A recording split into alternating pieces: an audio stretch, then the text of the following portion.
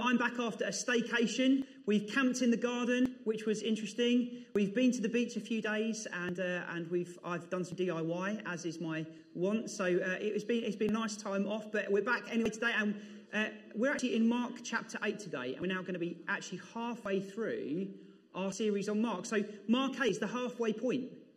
And actually, the book of Mark, you can divide up the book of Mark in lots of different ways, but there's a way that you can divide the book of Mark up into two halves. And the first half, between chapters 1 and 8, is Jesus is the question of who Jesus is. And actually, this is the point about Jesus' identity. And in the first half, actually, what we see is Jesus performing miracles around Galilee. In the second half, we see Jesus going to Jerusalem to actually suffer and die and rise again. So we see these two halves of the book. In the first half, we see Jesus' power being displayed, and in the second half, we see Jesus' weakness being displayed. There's a lot of films that this reminds me of, and actually, obviously, I've had time off over the last couple of weeks. I've been watching Star Wars again, because I quite like Star Wars. And so I've been watching Star Wars again, and actually, this kind of reminds me a little bit. There's a big reveal in Star Wars. If you remember the original trilogy, halfway through, there's this huge reveal. Oh my goodness, Darth Vader, I'm ruining it for you if you've not seen it. Darth Vader is Luke's dad. Shock horror, you all say. Actually, sometimes in films, there's a moment in films where there's like this big reveal. Think about like Kaiser Soze in The Usual Suspects, or Bruce Willis's character in The Sixth Sense. Sometimes in films, there's a character reveal happening, going on. And this is what we find here in Mark. It's exactly the same here. There's been a tension building up to this point in the narrative about who Jesus is. So last time I preached on Mark 4, and we looked at the disciples in the boat, and the disciples say, "Who is this that the wind and the waves obey him?" They're unsure of who they're in the boat with. And if you read Mark chapter 6, you see Herod talking about trying to work out who Jesus is. Is he John the Baptist? Is he Elijah? There's this question going around about who Jesus is. And so maybe today you've come and you're actually maybe you're watching this after our Sunday meeting, and you're just seeing the title of the talk, "Who is Jesus?" Or maybe you're here today and you're just really thinking about who is Jesus? Who is he? Well, that's what we're going to look at this morning. Maybe you think you know who Jesus is already. Maybe you've been a Christian a long time, but actually you don't know who Jesus really is, because maybe you've created your own Jesus. Because it's a really easy thing to do, to create our own Jesus. Lots of people do that. It's easy to say, well, actually, I'm going to believe this about Jesus and that about Jesus, but I'm going to ignore all the stuff he says about X, Y, and Z because it's just too uncomfortable for me. And if I'm going to accept everything about Jesus, I need to accept everything about Jesus, including the things that challenge me and challenge my lifestyle. You see, it's easy to create a Jesus that fits our lifestyle and our background. We take the stuff we like about him and we ignore the stuff we don't. There's also something else that some of us can do. You see, the longer you've been a Christian for, the more likely you are to end up like a Pharisee. You can end up becoming judgmental and pious about other people. You can end up in a situation that goes, well, Jesus wouldn't approve of that. Or Jesus wouldn't go and speak to those people. Or Jesus wouldn't hang out with them. And actually, when you read the Gospels, Jesus hangs around with tax collectors and sinners and prostitutes, declaring the kingdom of God to them, calling them out of darkness. See, the danger is actually we can create a Jesus that isn't Jesus. And we need to keep actually coming back to the Gospel, keep coming back to the accounts of Jesus to make sure that the Jesus that we are worshipping is Jesus. And it's not somebody else. So we're going to look at this today, and we're going to break it down into 3 sections because I've got quite a long reading for you. So my 3 sections are going to be my 3 points today. So let's look at verses 27 to 30 of Mark chapter 8. Jesus and his disciples went on to the villages around Caesarea Philippi. On the way, he asked them, "Who do people say that I am?" It's a loaded question, that is. Verse 28, then they replied, "Some say John the Baptist, others say Elijah, and still others one of the prophets." "What about you?" he said to them. "Who do you say that I am?" Peter answered, "You're the Messiah." And Jesus warned them not to tell anyone about him. So firstly, we've got this exchange between Jesus and the disciples. Jesus asked them a question. Who do people say that I am? And Jesus would have heard the conversations going on. I mean, he's not deaf. He understands what's going on around him. He's aware of the conversations that are taking place. And he would have heard what people were talking about. But yet he asked the disciples this question. Why? Because he wants them to think about it. They have been thinking about it already, but he wants to bring it up again as a conversational topic. And And actually their response is almost word for word what we see in Mark 6, I alluded to earlier with Herod, where Herod talks about who Jesus might be. Is Jesus just another Old Testament prophet?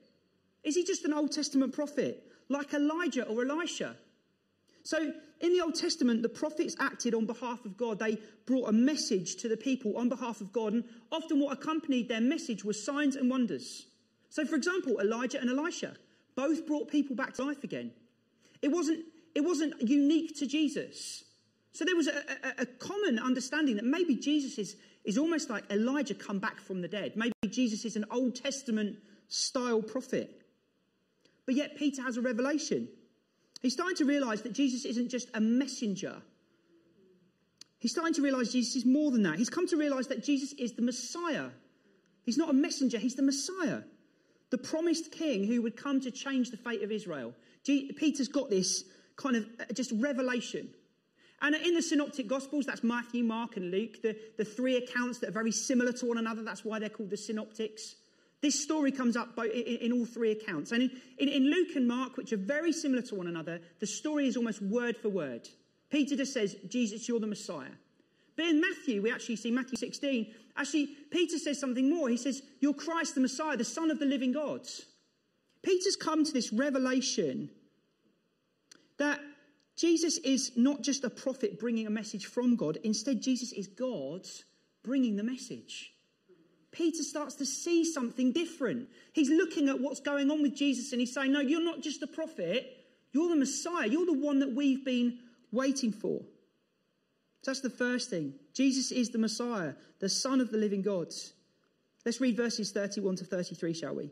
He then began to teach them, this is Jesus, that the Son of Man must suffer many things and be rejected by the elders and the chief priests and the teachers of the law, and that he must be killed, and after 3 days he must rise again.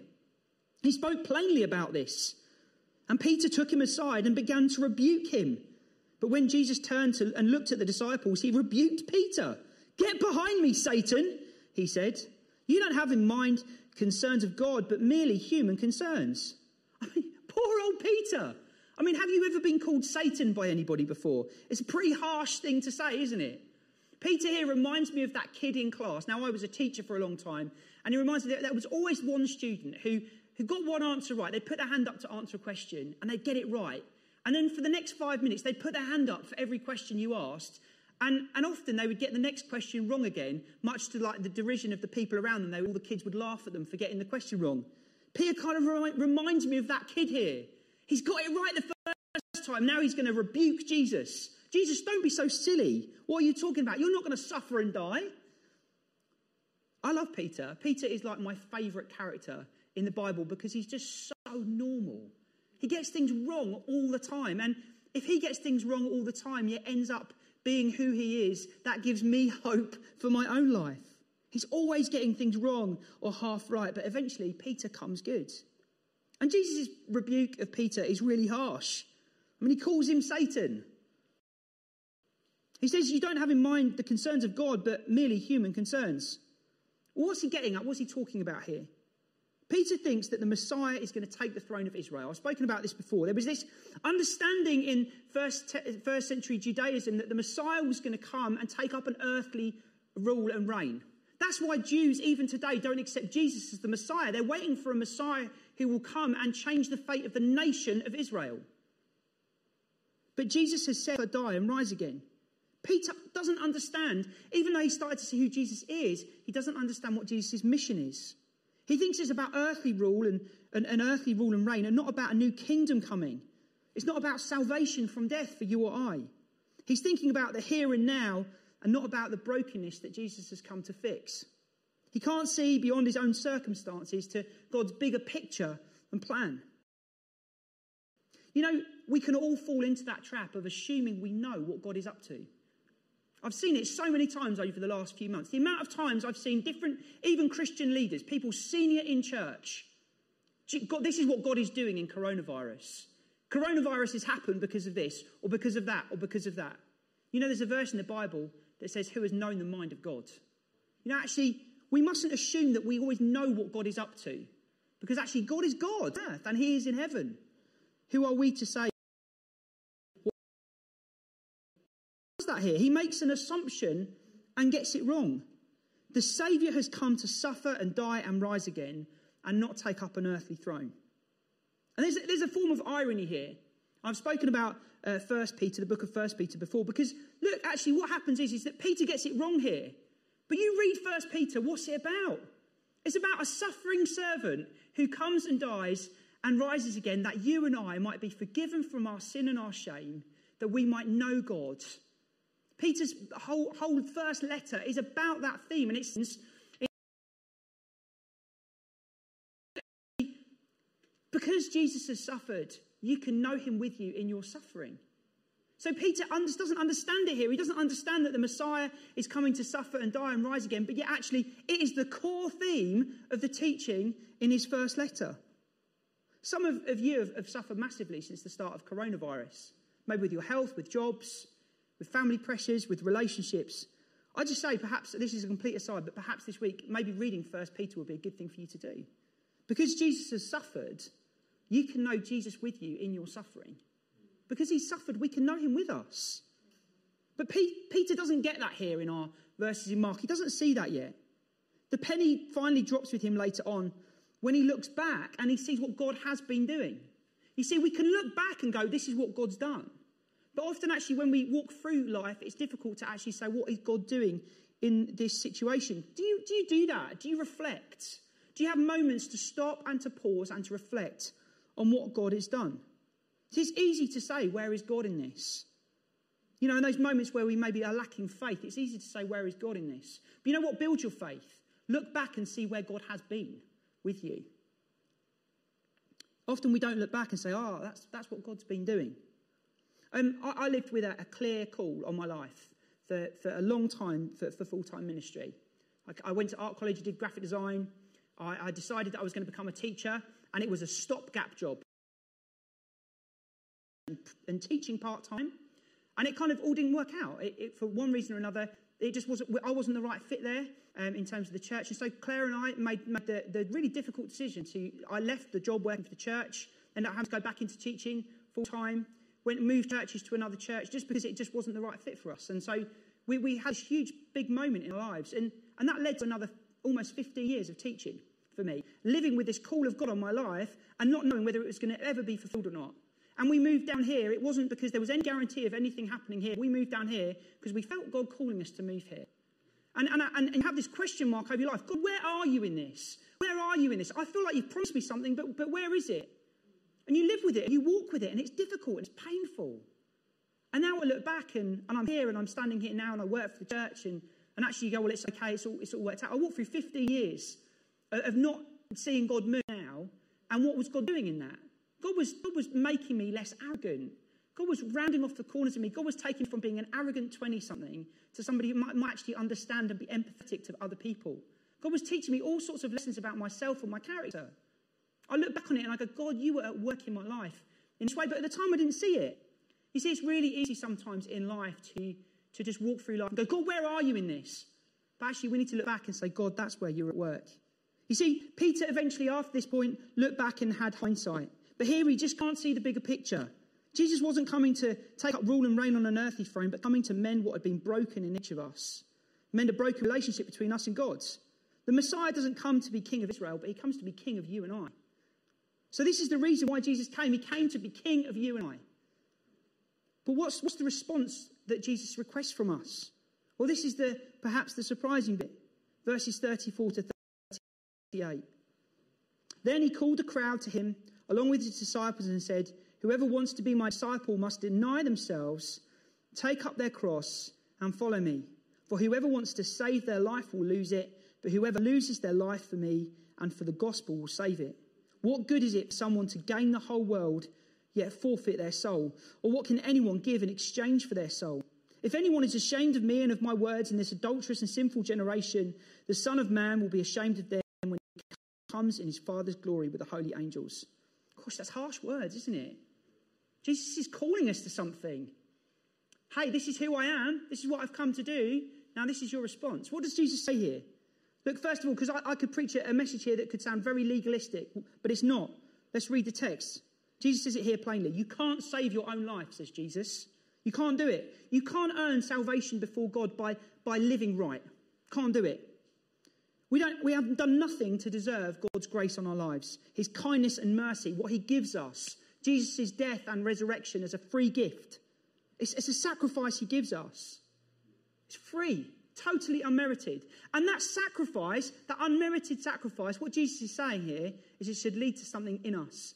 An abandonment, a radical call to abandonment before him. If you understand what Jesus has done for you, you should be able to leave everything and follow him.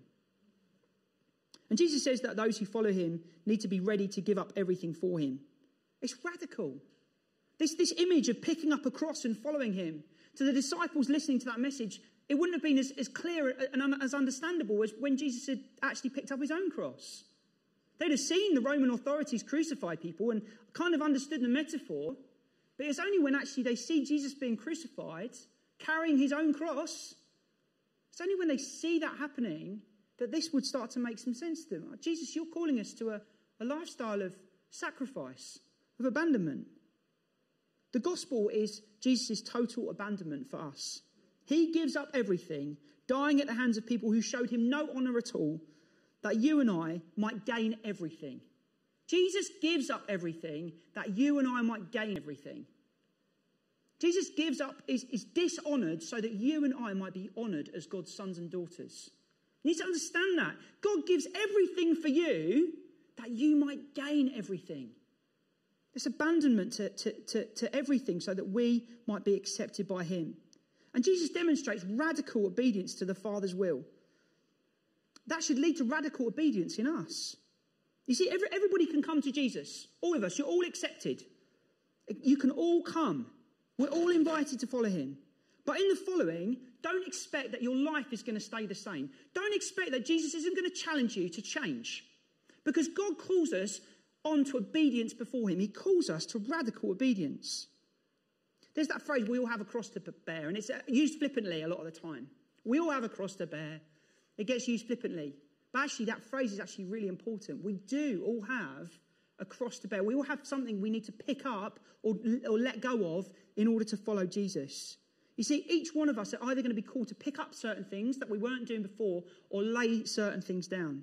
For some, those things will be huge. It might be a habit, a lifestyle. Maybe it's even a relationship, or maybe it's even the chance of a relationship that you need to lay down in order to follow Jesus.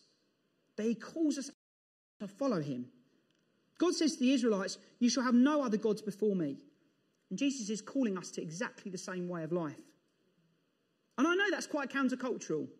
And I realise that this video is going to go on YouTube. Because look, our culture says this, love yourself. You love yourself. You'll see this all over YouTube. Love yourself. Jesus says, follow me and die to self. Our culture says, be the best you that you can be. Jesus says, be like me.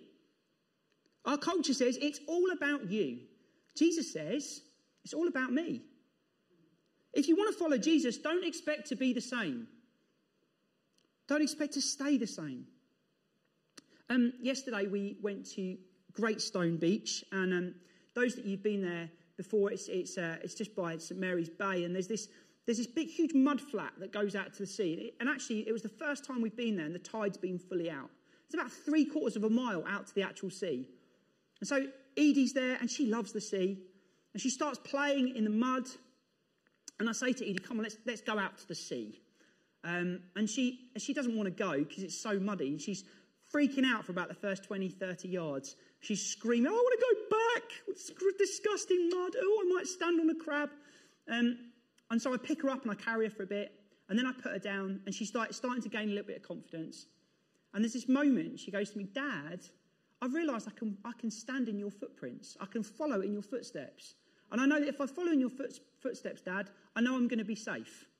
She said that to me. So we carried on walking out, and we got all the way to the end. And then Edie sees the sea. She sees the sea. And she comes from behind me and runs full pelt towards the sea. She goes, come on, Dad, let's run to the sea. And it's like all this fear and abandonment in her had gone.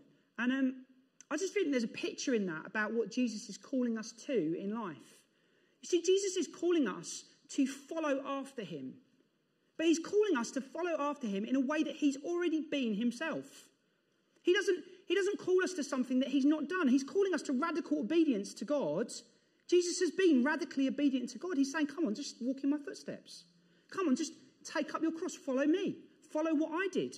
Look, I was radically obedient to the will of the Father. This also reminded me of this quote from C.S. Lewis. I was just thinking about this in worship today. C.S. Lewis said this in The Weight of Glory. It would seem that our Lord finds our desires not too strong but too weak. We're half-hearted creatures, falling about with drink and sex and ambition when infinite joy is offered to us. Like ignorant child who wants to go on making mud pies in a slum because he can't imagine what is meant by the offer of a holiday at the sea. We're far too easily pleased. It'd been easy for Edie yesterday just to sit and play in the mud, but yet actually there was the offer of something much better if she just walked in obedience and followed in obedience. Actually, we got there and it was amazing. We had the most wonderful time. You see, actually God's calling us on a journey, and the journey he's calling us on is towards a future glory and inheritance with him. You're going to get to heaven one day and it's going to be the most amazing thing ever. It's going to be that moment of running, of total abandonment before God and saying, yes, I'm here, I've made it. But in the meantime, we're called to a life of radical obedience, of following in the footsteps of Christ, of laying things down and picking things up, habits, sinful desires, attitudes. We need to lay them down in order to follow after our Saviour.